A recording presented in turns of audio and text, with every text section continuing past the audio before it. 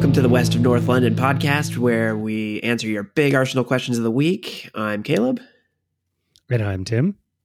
How are you, Tim? How are you feeling? How's everything going on your end? Pretty good. Pretty good. As usual, nothing that exciting to report. Went camping over the week, socially distanced and responsible camping. But went camping and had a bunch of plumbing done, which was exciting. How about you? I think it's funny now that anytime anybody does anything now, it seems like a lot of people, the first thing they say is like how they were responsible when they went out and hung out with people.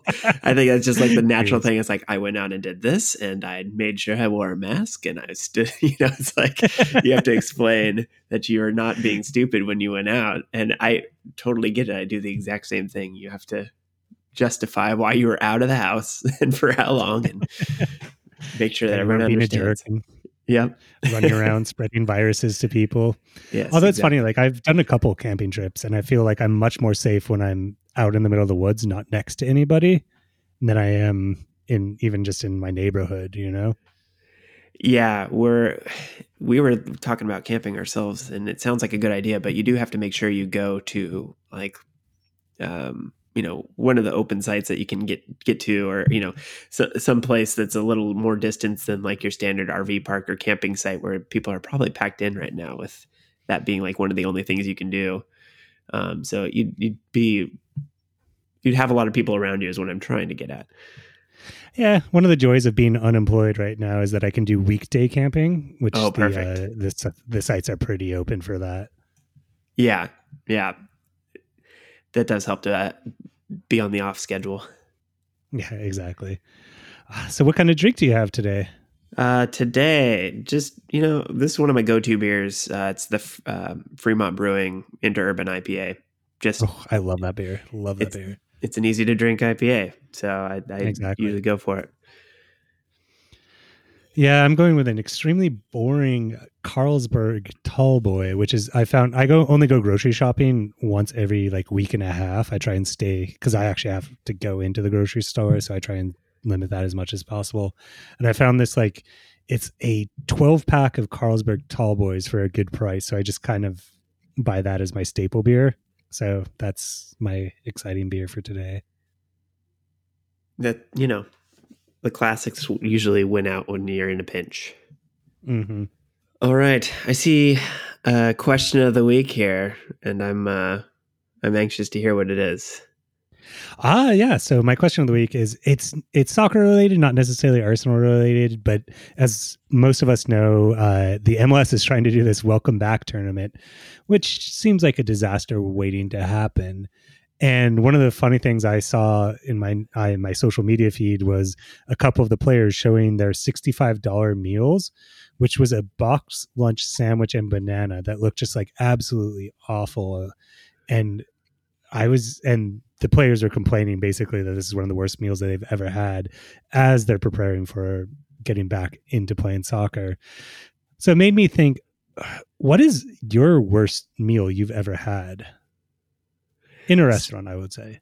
Yeah. So do you mean like worst food, worst service? What's your criteria, or what are you looking for there? I think I'm going to go with worst food. Worst food. Okay. So I won't get too specific, but there's definitely a Chinese buffet. And just say the words Chinese buffet, and I really don't have to say any more, right? But there are good ones out there, so that's not to say they're all bad. But when I say that there was some very interesting shaped mystery meat on a stick, and I went for it anyway. But then my friend I was with was like, that really looks like the outline of a mouse on a stick, like if you were to dip it in batter. And I took one look at it and I was like, that absolutely does look like it could be like a filleted mouse that's been deep fried. and it wasn't labeled. It just looked good. It had that sheen to it that Chinese food does. It just like, it's kind of that greasy goodness you're looking for. And I just went for it. I didn't think about it. But then as soon as he pointed that out, it kind of made me look more closely at the rest of the food I was eating. And I was just like, I'm done. No, I think that's it. You ruined the whole thing for me. Yeah. So, yeah, that's what came to mind immediately. So did you actually taste the mouse meat? I think I went for a bite just to like prove to him that it wasn't a mouse, and it was, probably chicken or something, but it was a little chewy. It wasn't even like good chicken. So I think it was enough to be like, okay, yeah, now that you point out how crappy this food looks, it doesn't taste too great either. Yeah. It was like the illusion was broken. I was just like, it's one of those things like with a buffet in general. I'm always just like enamored with the idea of like having so much food and not so much about how the quality is. I'm just like, but there's all you can eat. How can you go wrong? I'm more excited about that idea than the actual food itself sometimes. So, my eyes are bigger than my stomach, or I don't know how you would say it for my eyes tend to overlook the bad qualities just to appease the what is the word? Not sloth. I'm trying to think of what gluttony. There it is. That took me a minute. Yeah, trying to appease my gluttonous nature. Yeah, it's funny. My worst memory is related to a soccer experience I had, and so it was a horrible soccer experience. So I don't know necessarily if it was just my mindset at the time, but it was after the second MLS Cup final that Seattle played in Toronto, which I flew up there on credit and nothing else and slept in airports. Like I barely got there. And then the game was just absolutely torturous. And I left the stadium and you have all the Toronto fans I remember walking away from the stadium and just hearing all the Toronto fans talking shit about the Sounders and how bad they were. And it was just like, it was hurting me physically or mentally, I guess, more than physically. And then I hadn't eaten all day because, like I woke up in the morning, met up with a bunch of friends. We went to the bar, And so I was just starving. And as a vegetarian, it's hard to actually find restaurants, especially I think it was like probably 10 o'clock at night. It was later at night that are open. So eventually I saw this one Chinese food / Thai food restaurant, which I know better than to go to something like that, because usually when you do two cuisines, there's probably, you're not doing either great, And it was also like no one was in the restaurant, which is also another sign that I should know better. And the lights, it was all like bright, like fluorescent lighting. It was like no ambiance. It looked like a cafeteria style. So I should have known better, but I was hungry and I know I can eat some Thai food. So I ordered a pad Thai because like my general feeling was, how can you screw up a pad Thai? And it was literally the worst food I've ever had. I didn't eat like more than like 3 bites and I just like left the table and was gone. Like it was awful. But again, I don't know if it was just my mentality or if it was just that bad. Yeah, I'm trying to think. I feel like a lot of the bad food experiences I've run into tend to be when you're traveling. Like I feel like you're kind of just going with what's convenient a lot of the time. So you're bound to strike out more often than not when you're traveling, especially like if you're trying to eat on the go. Exactly. And you just don't know the area. You don't know what's good and what's not. And that's how they get you. Yeah, absolutely. Especially the airport restaurants there. Ugh, don't get me started. Yeah. Anyway, so we're here to talk about Arsenal, not our horrible food experiences the whole time. We'll just go with half the podcast this week and leave the other half for Arsenal. So we've had 3 games since the last time we talked. So that's a lot to digest here and try to remember. But, we've not lost in those 3 games. So, that's the positive to take away from it, I think. And I think outside of what the results were, the team just looked a lot more solid than I've seen them look in a long time. What was your overall impression of the last 3 games? And I'm not going to get too much into the Leicester game because I think we have a lot to talk about the Leicester game. But I think of the 3 games that since we were last on, everything but the last half of the Leicester game, which is a fun tongue twister to say, everything but that half, I've enjoyed how we've looked. And to be fair, playing against Norwich, they're awful. But that Wolves game, I was extremely impressed with how we played. I see so much positives that I hope we can take forward from. I thought our wing play was good. Saka looks amazing. I like our top 3, other than I think Lacazette could actually score more, even though he did score. I'm overall very positive. I think our defense actually looks solid. What are your thoughts? Yeah, I think you're seeing a team that's really settling into this formation, just a more positive mentality and a kind of just a general strength that we haven't seen from the team. I think like a lot of these lower level teams would get to us and make Arsenal look silly, like not to the level that we expect from them. And I didn't see that from Norwich. They dominated that game with a 4-goal win. And then to the other end, you're looking at like games where Arsenal haven't brought their A game when they're going up against opponents that are at their level or above either.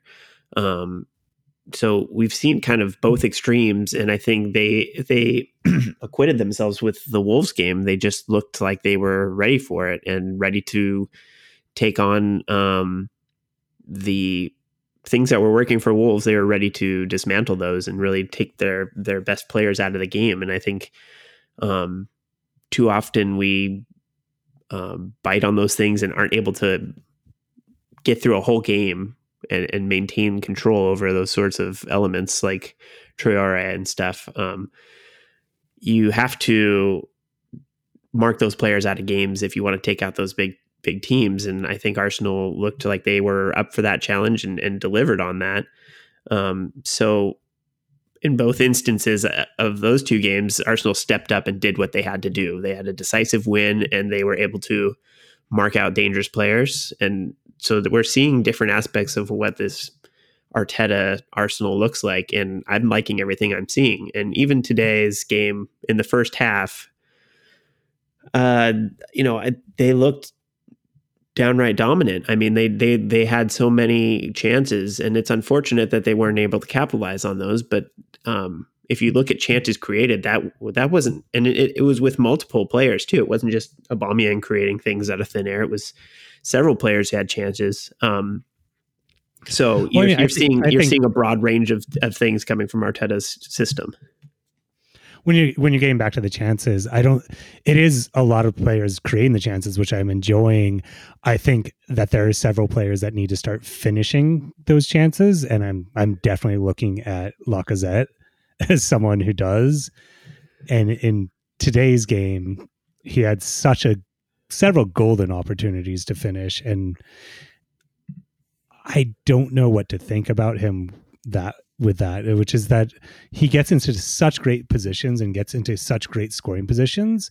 And then it's just that last little bit, like the diving header is a great example from today's game, where it should have been one of the goals of the season. It looked very much like Robin Van Persie's goal in the Brazil World Cup. Yeah, he was totally laid out. And he just headed it straight to the keeper. And it's just, it's crazy to me that he can't find that little bit of finishing, you know?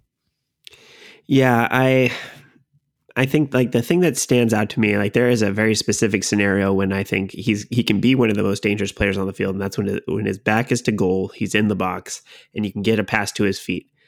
He can make that turn and get a shot off like 95% of the time. Now the other aspect of that is that he's not scoring 95% of the time, but he's really good at that, getting that shot.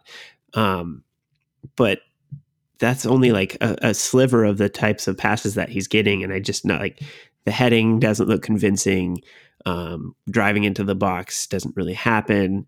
So he's usually either on the end of a low cross or trying to do headers, and neither one of those seem to be finishing for him.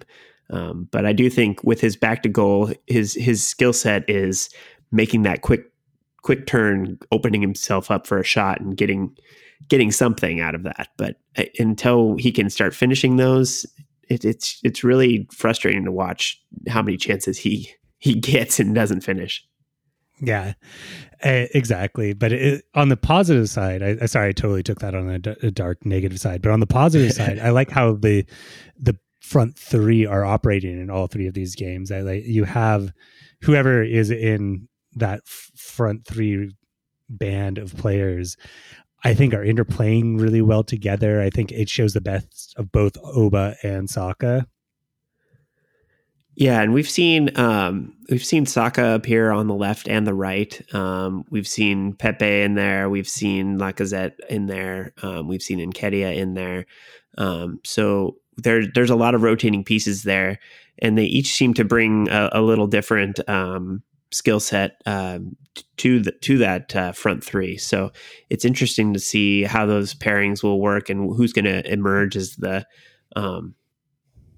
the main front three for Arsenal. I think due to the rotation that we have to do for these games, we're going to continue to see those positions swap out, and it'll be very interesting for me to see what the front three looks like for the Tottenham game this weekend. I think we'll definitely see Aubameyang and Saka in that lineup, but do you think he should start Lacazette?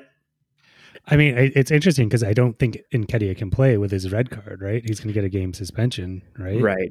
I don't know if that's if you. I guess you have to play Lacazette. I'm trying to think if there's any other way to do it. It's just hard to watch him miss so often. Yeah, I mean, I guess what you could do is do like a Pepe and Saka on the wings and Oba up top, which isn't necessarily playing to Oba's strength, or I keep on saying Aubameyang's strengths necessarily. Well, I think he's definitely dangerous up top, but I think the way Arteta wants to play, it's having him making those runs down the wing and allowing things to open up to give Tierney opportunities to cross, because I think he draws defenders away and gives a Tierney space to run into behind. So I think having Aubameyang on the wings or on the outsides really plays well with how we're moving the ball down that left flank. So I'm not sure. Saka certainly could fill that role, and has done in the past down that left side. So it depends on how much faith he has in Lacazette. Yeah, that's true. Because against Norwich, wasn't Saka on the left? I believe he was. I'm trying to pull up the chalkboard for that. And I know recently he's played on the left. He's been flip-flopping on the sides. And I've really enjoyed the Saka-Tierney combination. But actually today's game, seeing Aubameyang and Tierney work together was really enjoyable, especially that first half. So I think whoever's on that side is going to be all right. It's whether Pepe can function on one of those sides in that same role. Like, what do you think? I think it's been interesting to see Saka shift around. He seems to be good no matter where he plays. But it seems like he's the only one that's getting shifted around a lot. I feel like there's a lot of solidity to where the rest of the team's kind of, you've got Xhaka and Ceballos playing down the middle. They've been pretty solid there. I really liked what they've brought to the midfield right in the last couple games. Tierney's pretty locked in on that left side. Bellerin, he's got some competition. We saw Cedric come in. His first game for Arsenal was against Norwich, and he comes in late in the game and gets his first goal for the team, like almost immediately. So there's some competition down that right-hand side. I think with Pepe and Nelson too, you have some interchange there. And now it looks like Saka can play equally well on the right hand side as the left. So I mean, there's lots of competition on the wings. It seems like, depending on how you want to line people up, but everything else seems like it's solidified, which is surprising.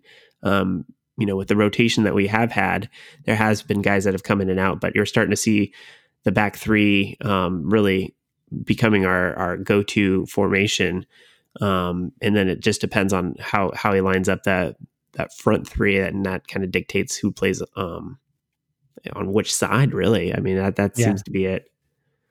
I mean, really, like the forward line is pretty much the only, I don't know, flexible part of the formation right now. I think our back three is pretty set in stone at this point. Yeah. And then you have your kind of two midfielders tucked up in front of them with Ceballos and Xhaka, which has worked really well. I've been really impressed with both those players over the last 3 games. And so it's really trying to figure out kind of the forward bands in this, the whole situation. And one of the interesting things with the back line that I noticed, it was the first 2 games, not necessarily this last game, but when we were playing the back three, it almost is if Luiz is playing like a sweeper role. Like he's definitely the central defender that is behind the line and doing the long distributions, which I thought was a very kind of interesting wrinkle. Yeah, I have noticed Mustafi and Kolasinac, pushing up as much as they can. And it does seem like, Ceballos seems to be dropping back deep, or Xhaka will drop back deep to kind of have more coverage in the middle of the field. But then, Luiz does seem to be sweeping up whatever comes behind those 2 players if they get pushed up too far. It seems like Luiz has freedom to roam left to right, so that and then Ceballos will drop back in to cover for him in the central part. And I think Xhaka too. Yeah, sorry to interrupt. I also think it highlights what is good about Luiz. I know I was definitely been negative about him, but I think his passing ability is so good from that position that he can lay in some great passes that lead to scoring opportunities from that position. Yeah, I think, that's one of the great things about settling into this back three. It seems like Arteta has found a formation that gets the best out of the personnel that he has. Whether that's what he ultimately wants to play long term, I think he wants technical flexibility. So I don't think it will be the only formation we see going forward. I think once he gets some other pieces to play with that fit what he wants to do better, we'll see some other formations come out as well. But at least for right now, with the players that we have and needing to rotate, this seems to suit the most people. And that's, getting the best out of Luiz, finding a spot for Kolasinac so that, I think he's the weak link on the field right now. When I'm watching games, I think we could definitely use an upgrade on that position. But we've got Saliba coming in. I don't know what his preference is with a back three. I think he's played in a back three before. I don't know if that's where he's best suited, but it'll be interesting to see if where he slots in on the left or the right or centrally. I think. I don't think Luiz is the long-term starter there, but for right now, it suits him the best, and I think it allows him to use his best skill, which, like you said, is his passing, which we certainly need as much distribution as possible to keep the ball moving. Exactly. And you say he's not Luiz is not the long-term solution, but he's definitely the medium-term solution, I believe. Just the contract he's on right now and how it's shaping up. So, as I've said this before and I've heard it before, which is Luiz is good until he isn't, and right now we're seeing the good of Luiz. I'm nervous for his isn't moments. Yeah, I think when he makes mistakes, it's because he's put in positions that don't suit his playing style.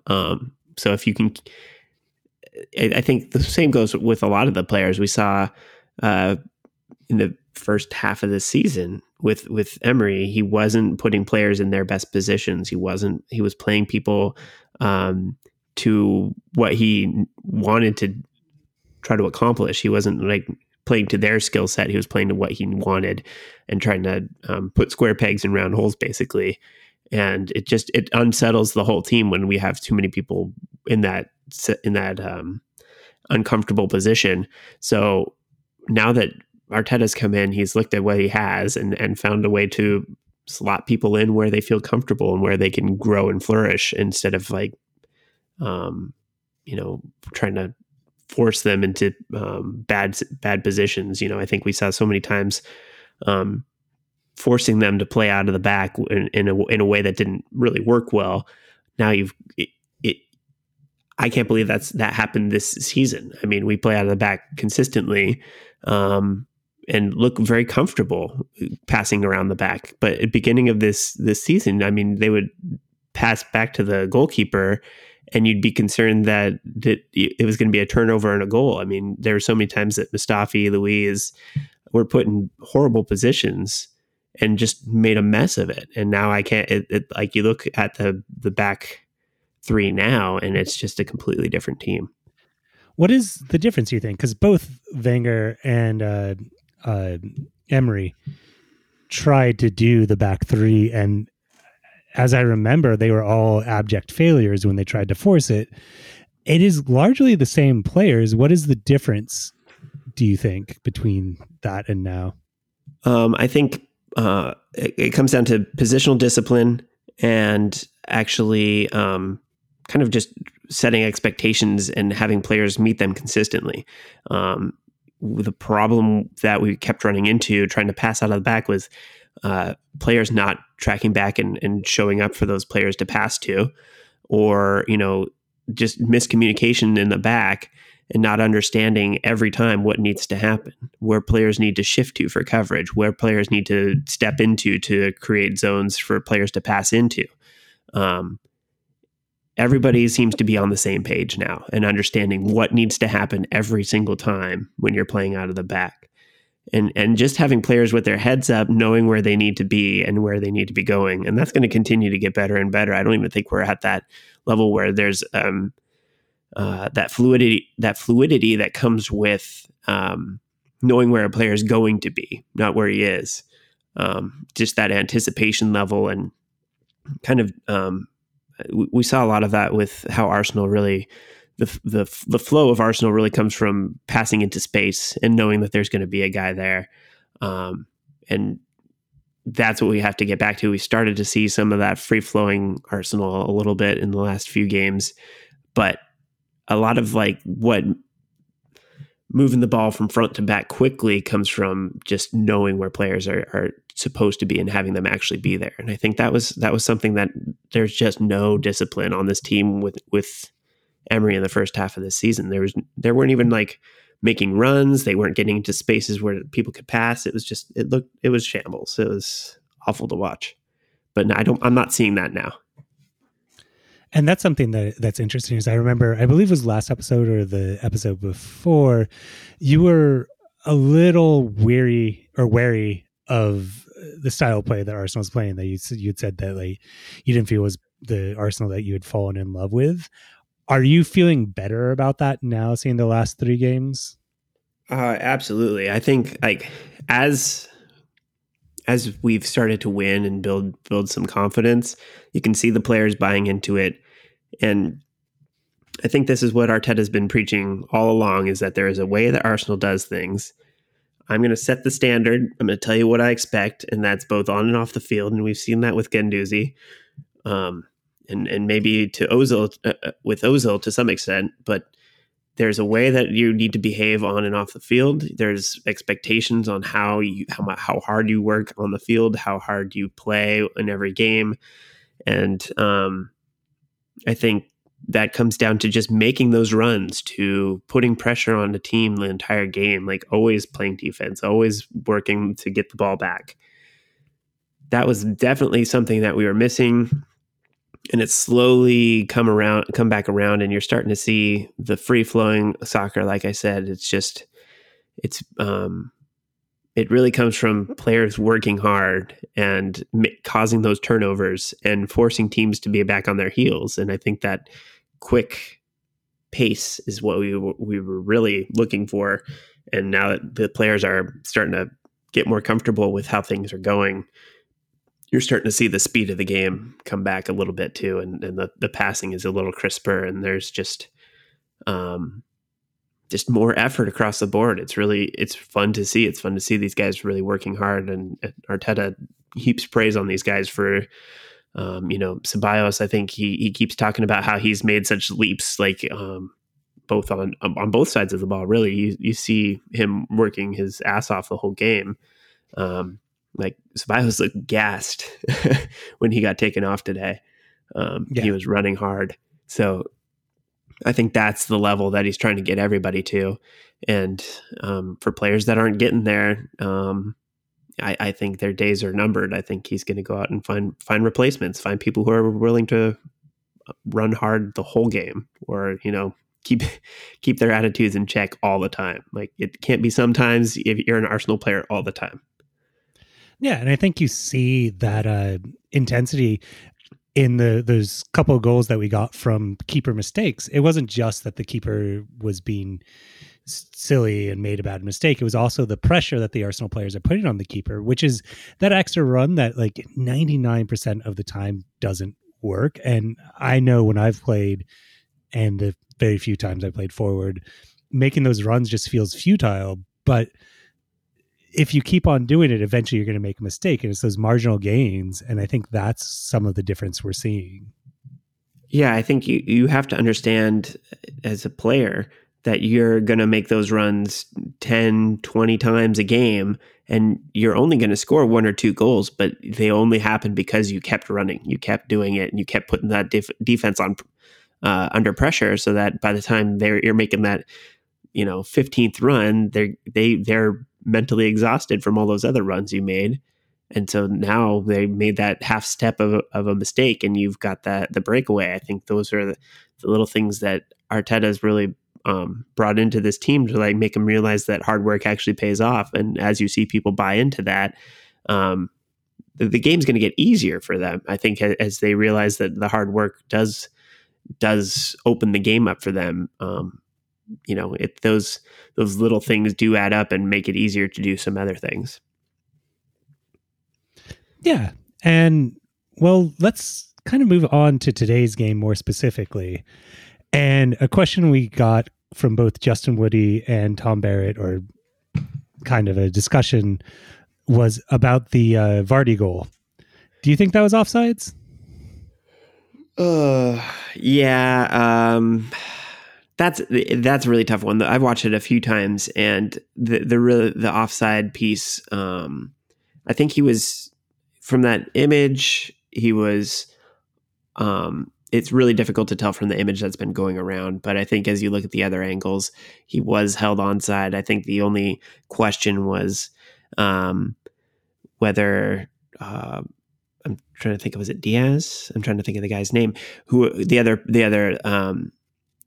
Leicester player who was involved in the play. He kind of lifted his foot, and replay they determined was that the ball bounced under his foot and he didn't make contact to reset the line there. But it was in, not even inches. It was so close. I think the naked eye, it would be very difficult to tell. And even with the angle that they had on VAR, it was really difficult to tell. So,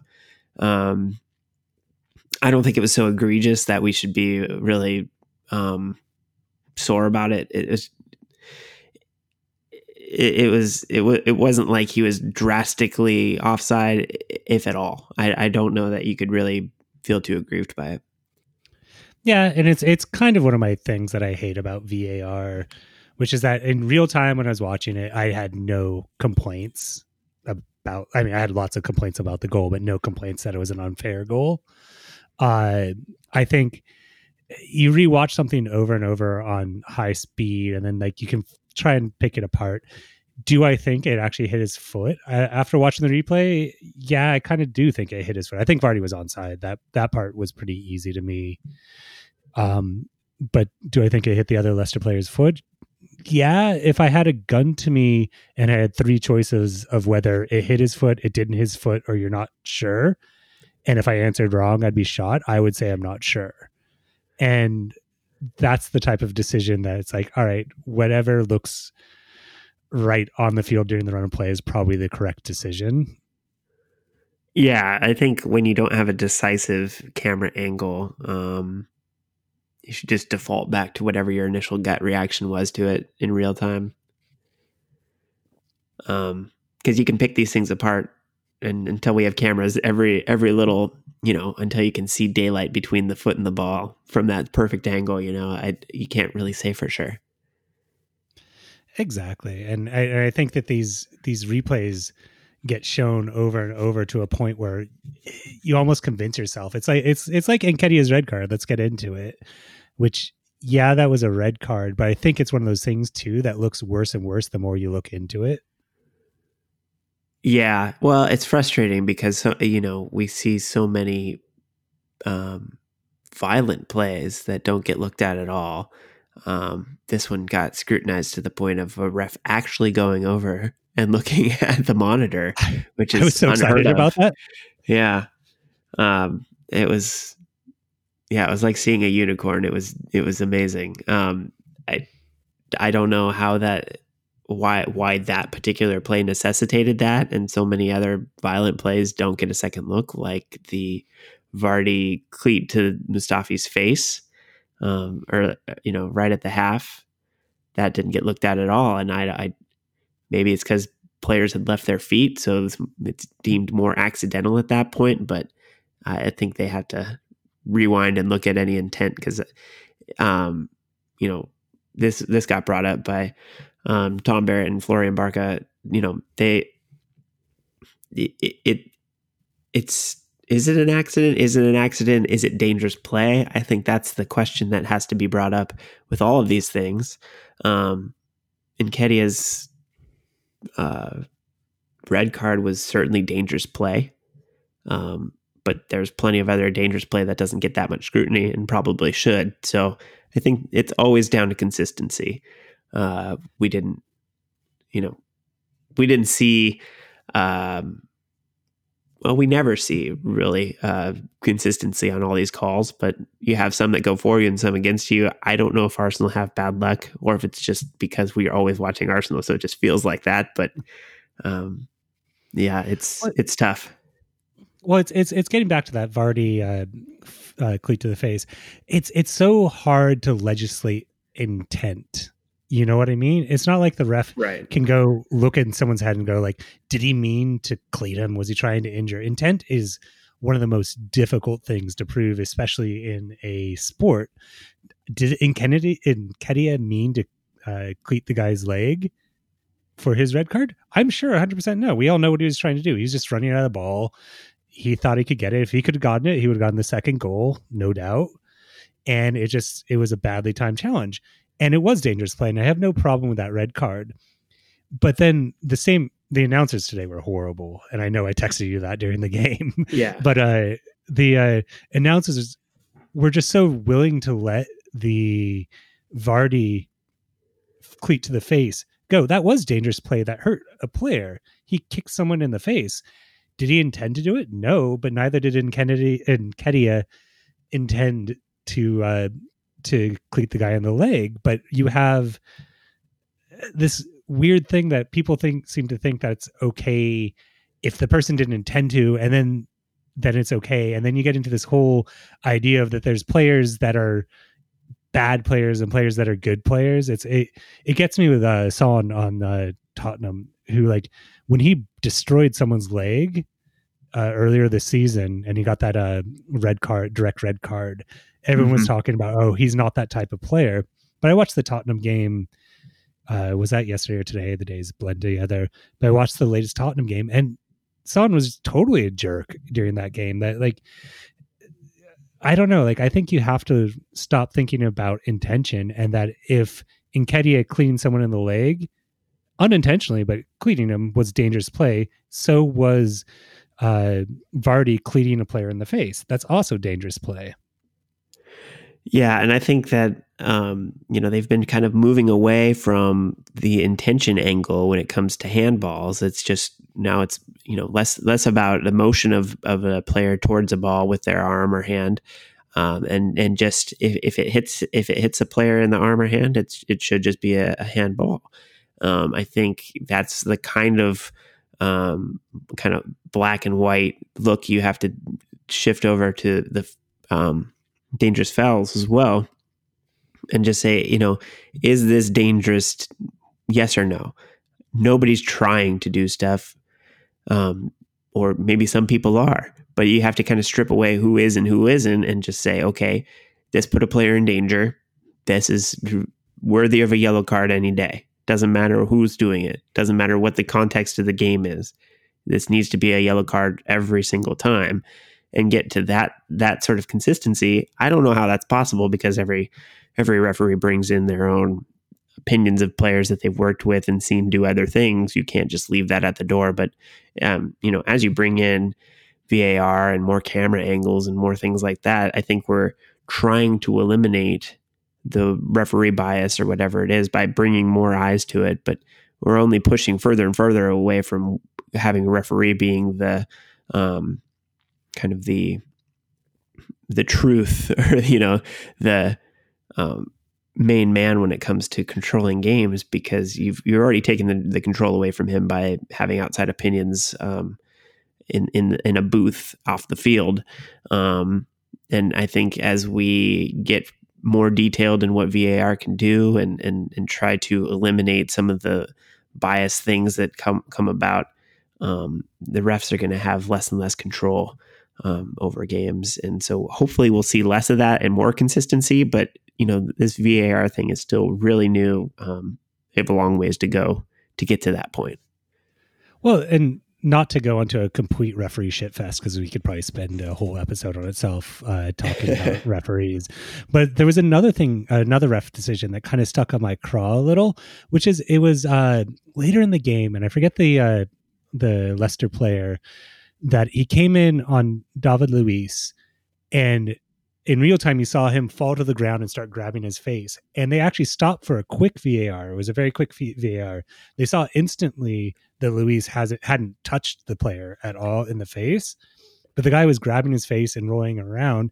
And if you're going to go to the trouble of VARing for that, why not give that Leicester player a yellow card for simulation? Because it was obvious that he didn't get touched in the face. There's clear daylight, and I just don't get that. Do they even do simulation? I can't remember if I've ever seen a simulation card, or at least not one recently. Yeah, I don't know if it's one of, like, that's the other thing about VAR. It's different between different leagues, so it gets a little bit confusing if you follow multiple leagues. Right. And then also, I just completely forget what's reviewable and not, because it's so confusing. Yeah, and I think simulation gets more played up in MLS, and I think that's due to there being a lot more Central and South American players who tend to be very elaborate with their reactions. So I think that's more prevalent in MLS. But yeah, I think that if you're going to look at a play, you should be looking at everybody involved in that play, both sides, and make sure that you're making fair calls in that department as well. Exactly. That's the thing that I just dislike about VAR is it seems to kind of focus on very specific one side and not the other. Like, and another thing I dislike about VAR is you very rarely see a goal that's been blown off or offsides given, whereas they take away the goals all the time. Right. And that just kind of is just annoying. I mean, we don't have to go down this route. Everybody's talking. Yeah. But I think that Nketiah red card really changed the game today. And with the run of difficult games, it's a bigger blow, because he's not going to be available for the Tottenham game. But it also, I think Ceballos was so gassed, and a lot of the players were running extra hard and trying to stay in that game. And I think it was a little deflating to be down to 10 men and get that tying goal by Vardy. It just wasn't their day today. It seemed to fall apart in the second half.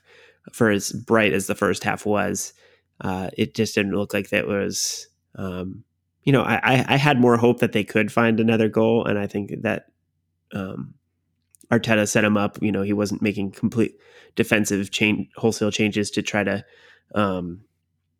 see out a draw, or I think even when they were down or when they were up a goal, he was still trying to go get another one. And I think that was positive from Arsenal, just to feel like they were in it even when they had 10 men and Leicester drew even. Lost the team name there. So it was nice to feel like Arsenal were still in it. I've seen so many games where they've just kind of crumbled in that red card situation. Even with the recent Luiz meltdowns and that sort of thing, they just look fragile when they go down to 10 men. And I didn't feel like that as much today. So already positive signs from that situation as well. Exactly. I think this was a game that maybe 4 months ago we lose. Because let's be honest, as soon as we went down to 10 men, Leicester was pressing hard and I was nervous. And the last maybe 10, 15 minutes, we were under pressure the whole time. But I think we held up pretty well. We had a couple half chances. I think that's a positive.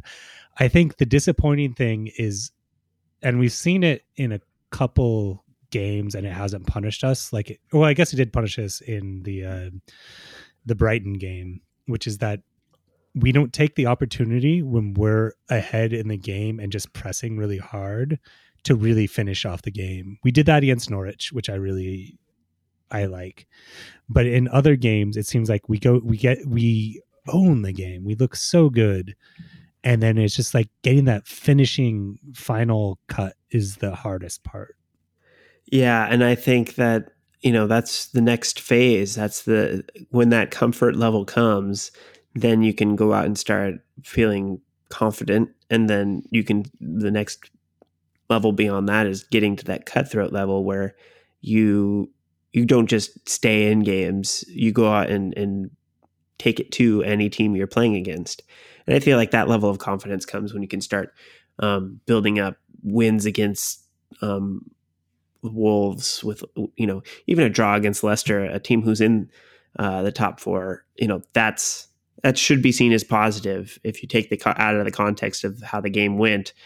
That is an improvement. That's it's a solid performance. I'd like to have won that, but a draw is not a bad thing to take away from that sort of situation. And I think they should still feel confident going into Tottenham. There's quite the run of games coming up. Even still, we have Tottenham, Liverpool, Manchester City, Aston Villa, and Watford ahead of us. But that Tottenham, Liverpool, Man City run, I hope that the last 3 games have given them the confidence to really take it to those teams and feel like they can stay with them. I think we have to get those sorts of big wins to really feel like we can dominate games fully and get that level of confidence. Yeah, I mean, this next week is going to be insane because it is a week of games. It's so Tottenham's on the 12th and the Man City game, which is the last of that run, is on the 18th. That's just an insane fixture list. And with Nketiah being out and the injuries that we have, it's going to be interesting to see how we rotate. And some of these younger players are going to get significant minutes in big games. And it's going to be very interesting to see how they react to it. The Tottenham game is going to be very interesting. I've watched the last 2 of their games because they've been on TV and they haven't looked great, but it's the derby. Mourinho seems to be able to get into the shithousery. So I have no doubt that they're going to be up for it this Saturday. Yeah, it'll be, I mean, the one, I don't know how it'll be interesting to see what Arsenal shows up. I think They're going to be up for it. They should feel confident the way they've been playing.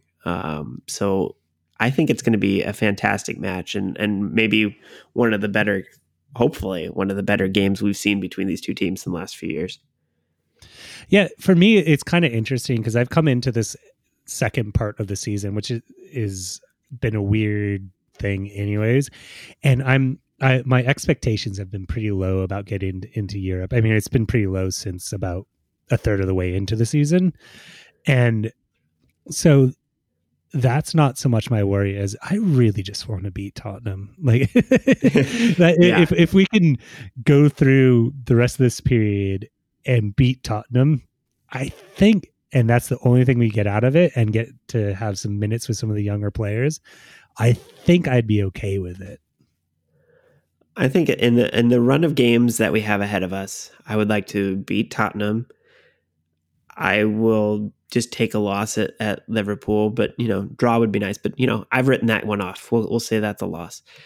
Man City, I want to win. I want to keep going. I want a redemption game. I want to keep going in the FA Cup. So that one I want to win. Aston Villa, Watford, those are must-win games as you're seeing out the season because there's other big teams that are playing each other in that last week. So you have to take every point you can get in those last couple games because the bigger teams are going to be playing each other. So hopefully, if things continue to be positive, if we can take 12 to 15 points, or not 15, 12 points, that would be amazing. We'd have a really good shot at getting into Europe. If we take anything less than 12 points, it's kind of out of our hands. The other guys really have to start dropping lots of points, and I don't know if that's going to happen. So we have to take every bit of this as we can, and hopefully, I mean that's it's going to be tough to beat Liverpool. So I think the best we can hope for is a 9-point run, and that starts with beating Tottenham. So I'm really hopeful that we can take it to them this week. And to be honest, like when we were looking at these fixtures earlier, and we were looking at the Wolves, Leicester, Tottenham, and Liverpool, if you would have told me we would have gotten 4 points out of the Wolves and Leicester game, I would have been over the moon coming into it. I thought one of those games for sure would be a loss, and to get those results is feeling pretty good on an objective. It would be nice to get out of the Tottenham and Liverpool game at least one win out of either of those two games. Obviously there's one weighted that I would like much more than the other. I'm not going to kid myself that I think we're going to get full points or even 4 points out of those next two games. Well, Man City is a win or go home with the FA Cup, so that's I don't know where you put your.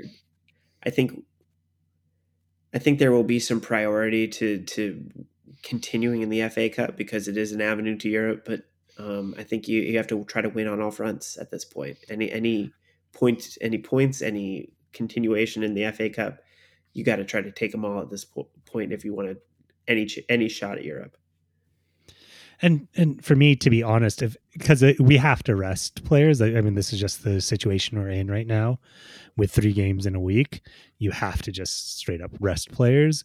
And I would think that we are going to rest players in the Liverpool game. That's the game that I think has the least amount of importance, because the Tottenham game is definitely a 6-pointer, and it's also a pride game. And I think we have to just start as much of the starting 11 as feels fit to do. Well, whereas the Liverpool game, sorry. Oh, I was going to say with Nketiah out with the red card suspension, so he'll miss Tottenham. I think he's a for sure starter on that Liverpool game, since Lacazette will have played a run of games there. And then you probably try to play Lacazette in the Man City game. Yeah. I mean, I'm not in love with that idea just because I don't think he'll score.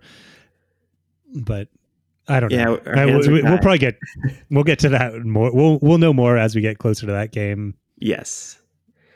Well, let's take a quick break there, and then when we come back, everybody's favorite game, start, bench, drop, is going to be right around the corner here. Woo.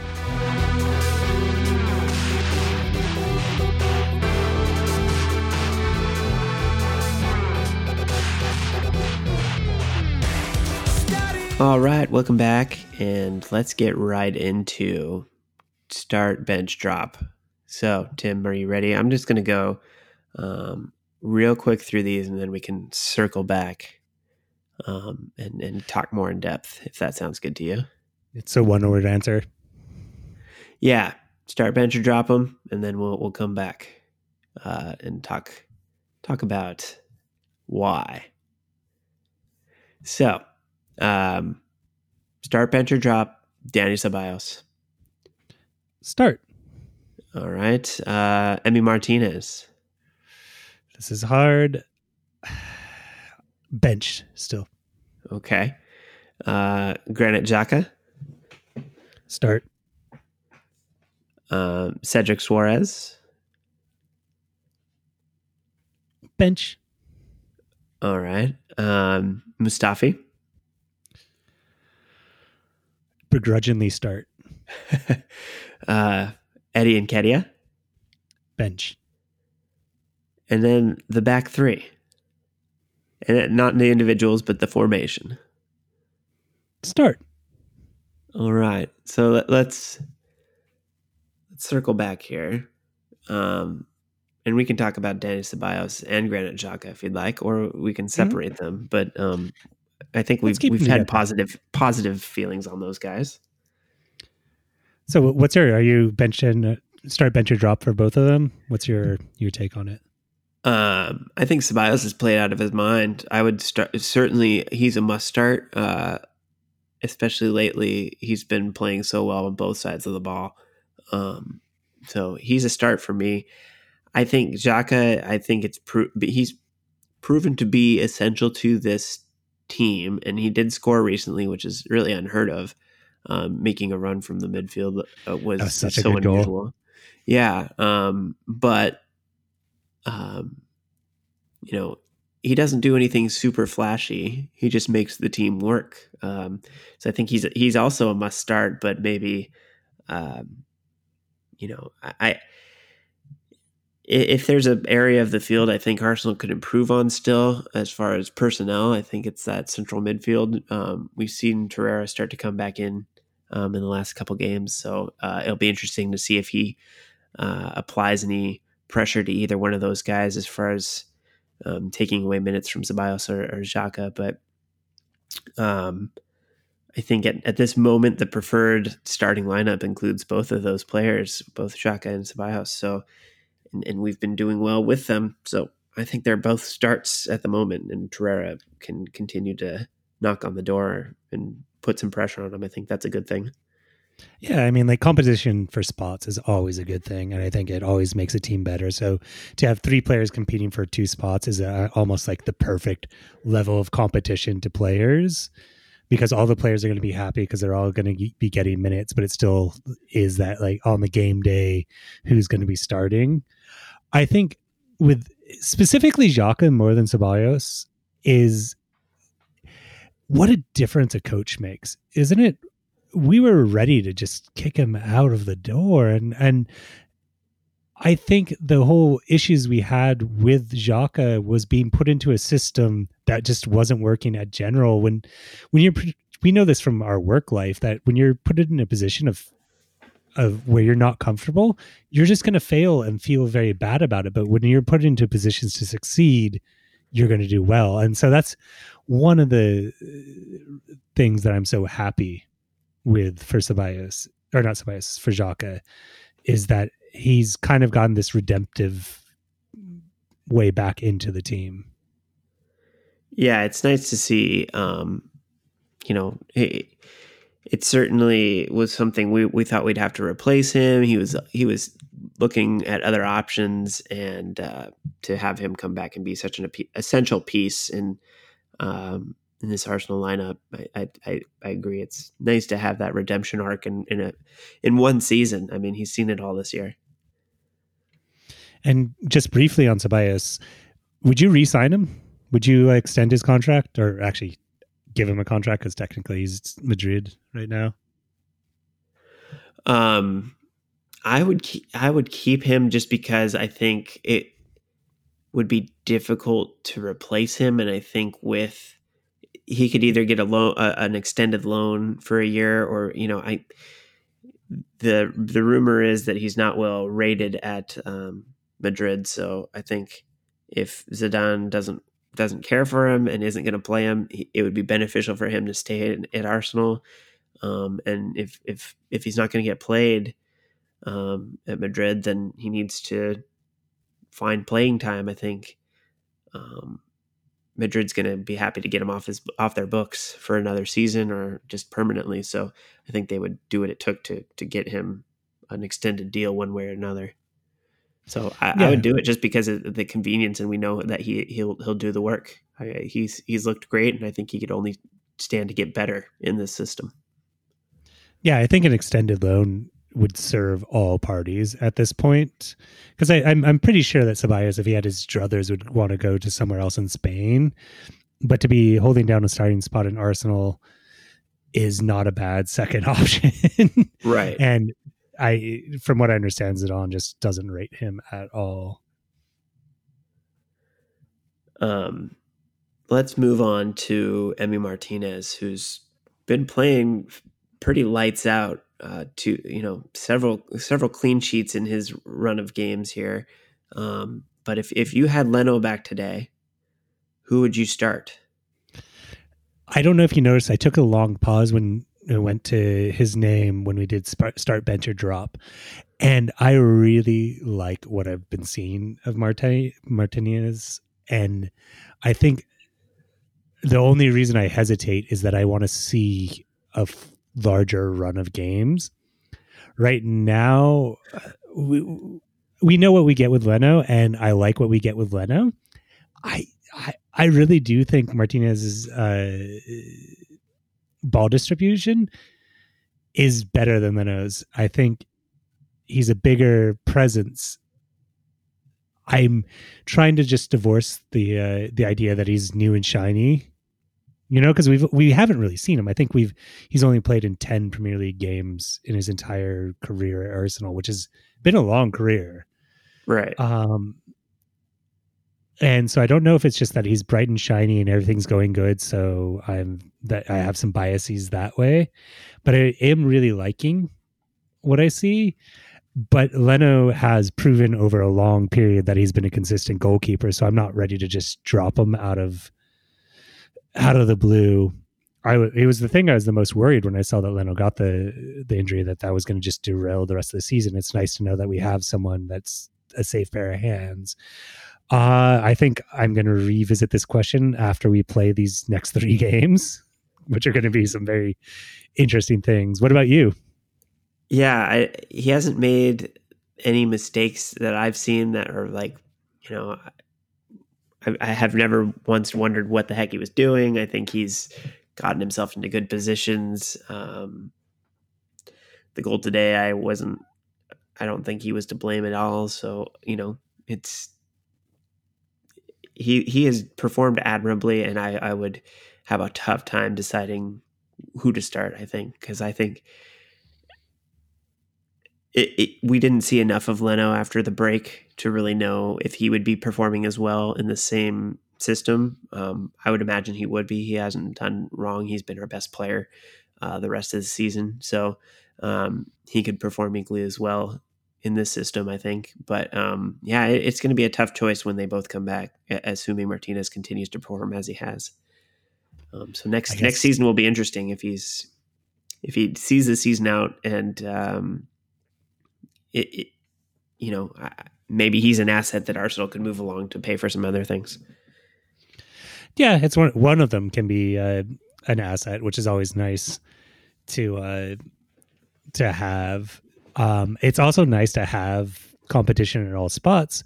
Whether Martinez would be happy as our cup keeper is probably not true. And so we'll have, I don't know his contract situation. I don't know how long we have him left, but I imagine he's going to want to either be starting next season or want to move on. Yeah, I think after you get a taste, it's going to be hard to want to go back to the bench. But we'll see how it all plays out. That'll be interesting. Moving on to another position of competition here is that right back position, or the right wing back position, as it has been lately. We've seen a lot of Bellerin, but we also got our first taste of Cedric Suarez as well. And like I said, he scored pretty instantaneously coming onto the field. So I have Cedric Suarez on the start bench drop list, and I think I remember you saying that was a bench, right? Correct. So is that saying that Bellerin's doing a sufficient enough job for you, or you just haven't seen enough of him to say one way or the other? That's more of the case, is that I want to see more of Cedric before I'm 100% convinced, because like we haven't seen enough minutes. And on the other side of the coin, I think Bellerin has been getting a lot of undue criticism. I don't think he's been playing as badly as people have been making out. I think a lot of it is that we have a high expectation for him, and he hasn't met these expectations that he was pre-injury and that. But I think in these last, since the restart, I don't think he's played horribly. I think there's room for improvement. And I think, again, having competition is going to be good. But I'm not going to just wholesale replace him on the result of, what was it, like a 20-minute spell that he had? Like, yeah, there's still time. Yeah, I think Bellerin's actually been playing better every game. He's had solid run of games. He looks like he's getting a little bit faster, a little bit more sharp with his passing. He's making good runs. So I don't think he's done enough to lose his spot. There will certainly be the rotation, and it's good to know that Suarez brings something to the table. But I think we need to see more of what he can do for 90 minutes, or a full run out before we can really say that he's the next starting right back. Exactly. Oh, go for it. Well, I was just going to say that, again, that just competition for spaces isn't bad. That you have two players fighting for position. And the other thing is, we're going to have injuries going forward. I mean, especially Arsenal, we're going to have injuries going forward. And to have two replacement level players, or just two very even players fighting for a spot, just means that we're just a better team overall. The key thing is going to be keeping these players happy. Yeah, the other player that we're also seeing rotated in there is Maitland-Niles, who's getting some more minutes as well since the restart. So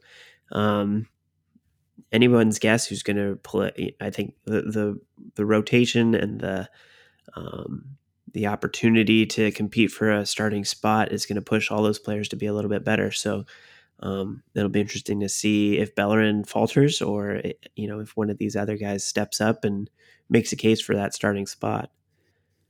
But let's move on real quick here to Mustafi, who took a nasty blow to the face from Vardy's foot today. I think by the end of his game, he literally looked like he had holes in his face. So, he's been playing fairly steady. I think you said begrudgingly you'd start him. So are you still feeling like he's, begrudgingly worth your admiration, or what's your thoughts on him right now? Well, the begrudgingly starting is that I don't think we have a lot of better options right now.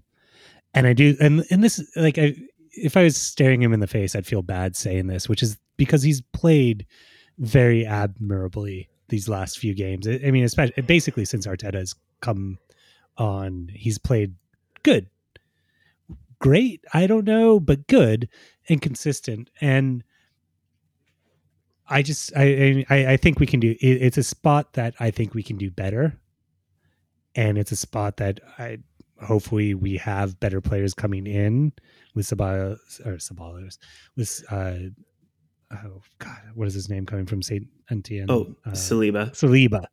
Saliba coming in, and it's something that they talked about on the Ars blog, which I really appreciate, which is that I think this is the perfect time to sell Mustafi. That Yeah, I think his values probably climb back up, so that wouldn't be a bad idea. His values climb back up. He's now desirable. I think it would be a good, like, I think he would leave and the fans would give him an ovation if they were in the stands. I think there'd be no hard feelings felt on either side. I think it's just like, sometimes you have to just move on in life. And I think it would be a good time. So that's why I say begrudgingly, which is I think the next couple weeks until the end of this season, he's a starter.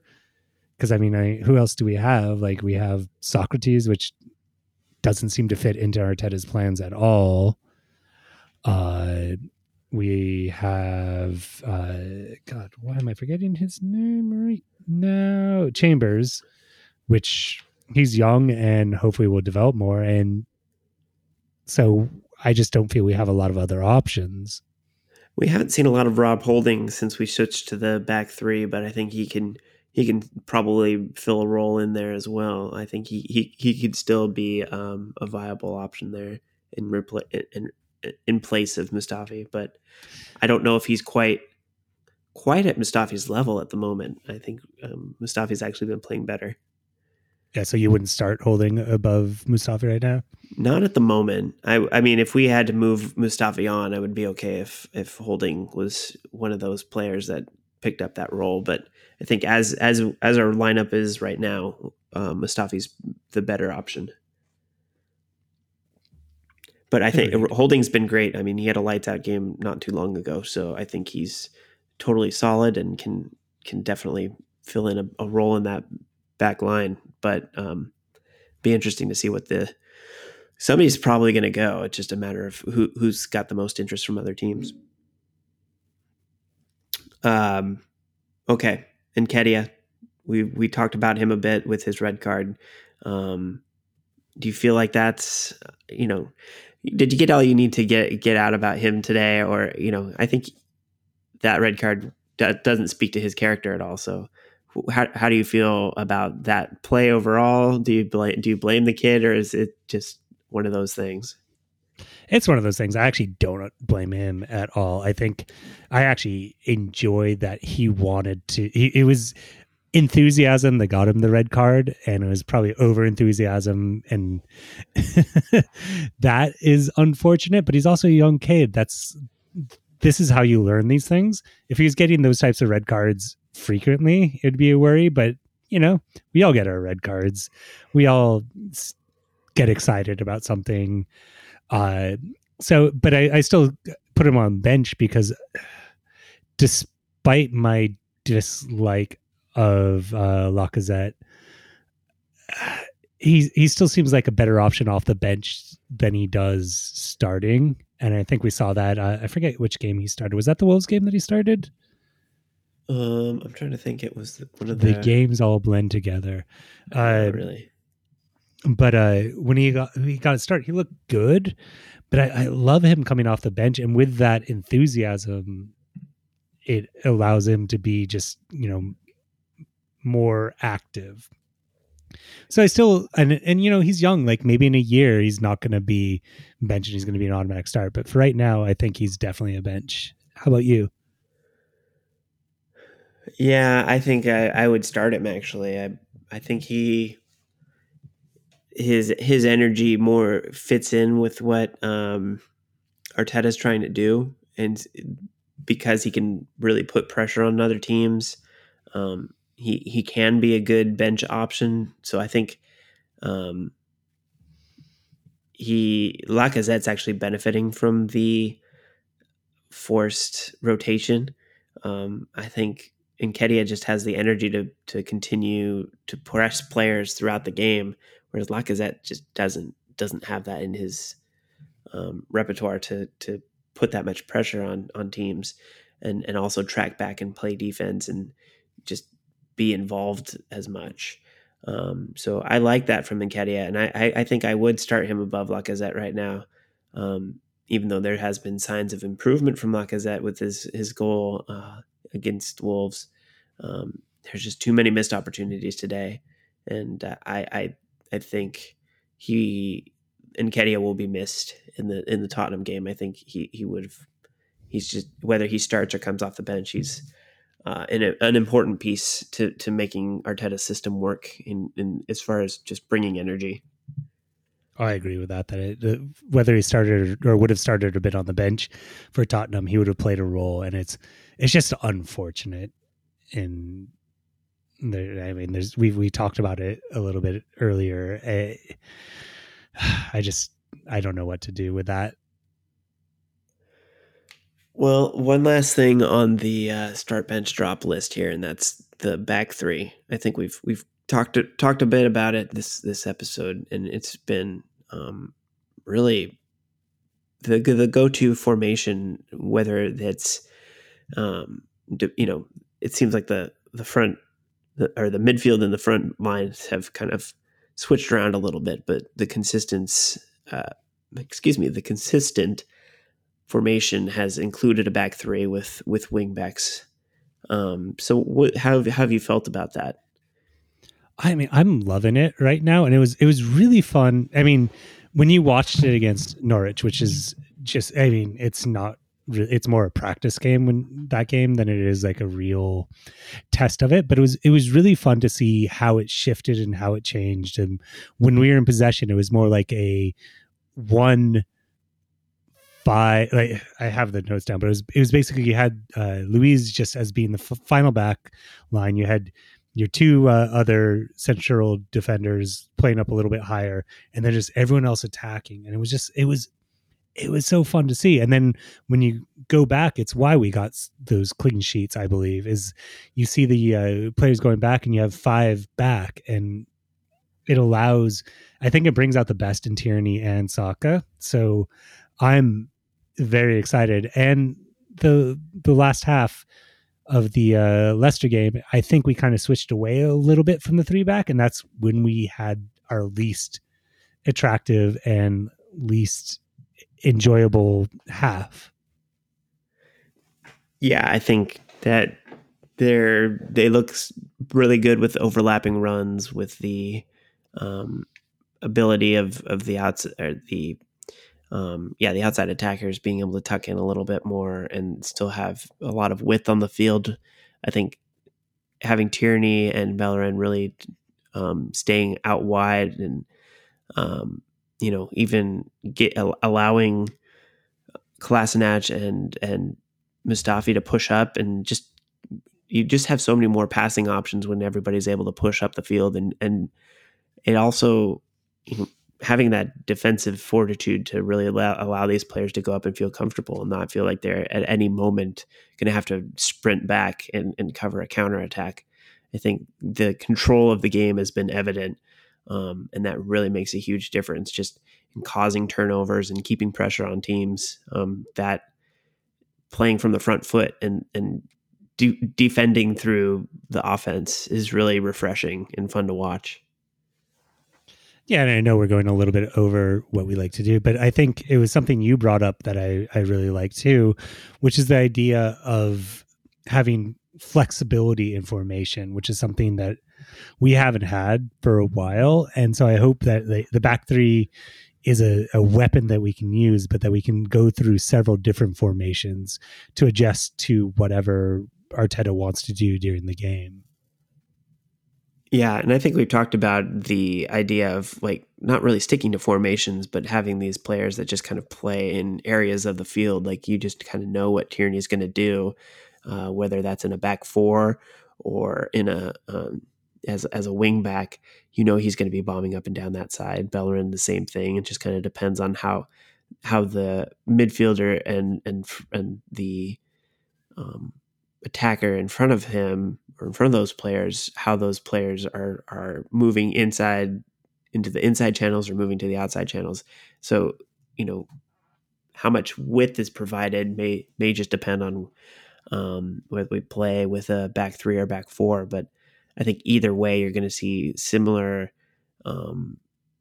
patterns emerge, and it's kind of just it's minor tweaks here and there, and trying to get the best out of the tactical matchups that we're facing. I think that it's always going to be a game of matching up with what the other team's doing and actually trying to outmaneuver them. And that in itself is such a fun idea. We just haven't really had a coach. Emery wasn't that guy. Wenger kind of would just throw out his team and say, come play my best players. And that, even when he switched to a back three, it was kind of out of desperation to try to get more out of the team that he had, but it wasn't like he was trying to outmaneuver other teams. He was just kind of throwing out all his guns and seeing if he could get the goals that would get us through that game. And it's completely different under Arteta, and really refreshing and fun. And I'm enjoying what I'm seeing. Definitely. Well, I think that's it for us. We got to stop talking. We've crammed 3 games into one, and this is what we get. An extra long episode for our 20th episode.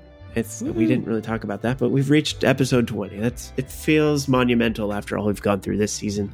And somehow in 20 episodes, it's felt like a full season, even though we didn't start this podcast until November. So we didn't even start at the beginning of the season, but man, it's been a long haul. But we're glad that you've joined us for this great run of 20 episodes. We'd like to thank a few people. First of all, Bobcat for our new theme song that we got just last episode. Let us know what you think about it. It's our first real theme song, so it's kind of awesome, and we're pretty excited about it. But let us know what you think. You can check out their music, Bobcat, at bobc.at. That's Bobcat spelled out, but you got a dot in there, so don't forget that. Such a clever super clever, and it gets you to their Bandcamp page, and you can check out their Instagram, Facebook, and all that stuff there, and get their most recent album, which is No Course to Follow. So thank you to them. Thank you to Vise for still letting us use a little bit of their music while we get some other stuff sorted out, but thank you to them as well.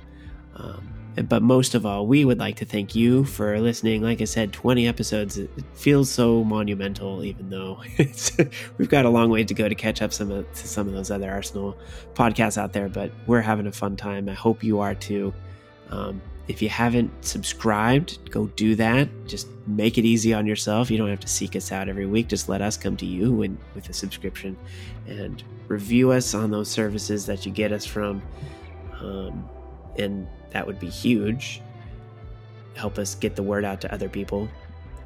And if you'd like to join the discussion, we had some great questions from Justin Woody, Tom Barrett, Florian Barca, and Atul Jattar.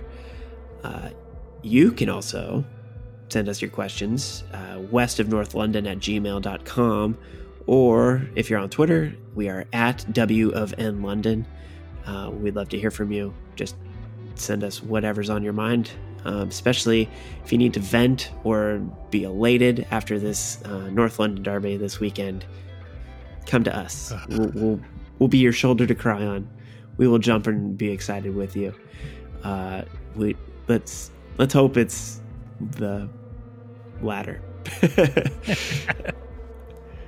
And I think that's pretty much it. Let's try that again. I think that's pretty much it for us this week. As always, I'll see you at the next gun show. I almost missed that. I was like, as always.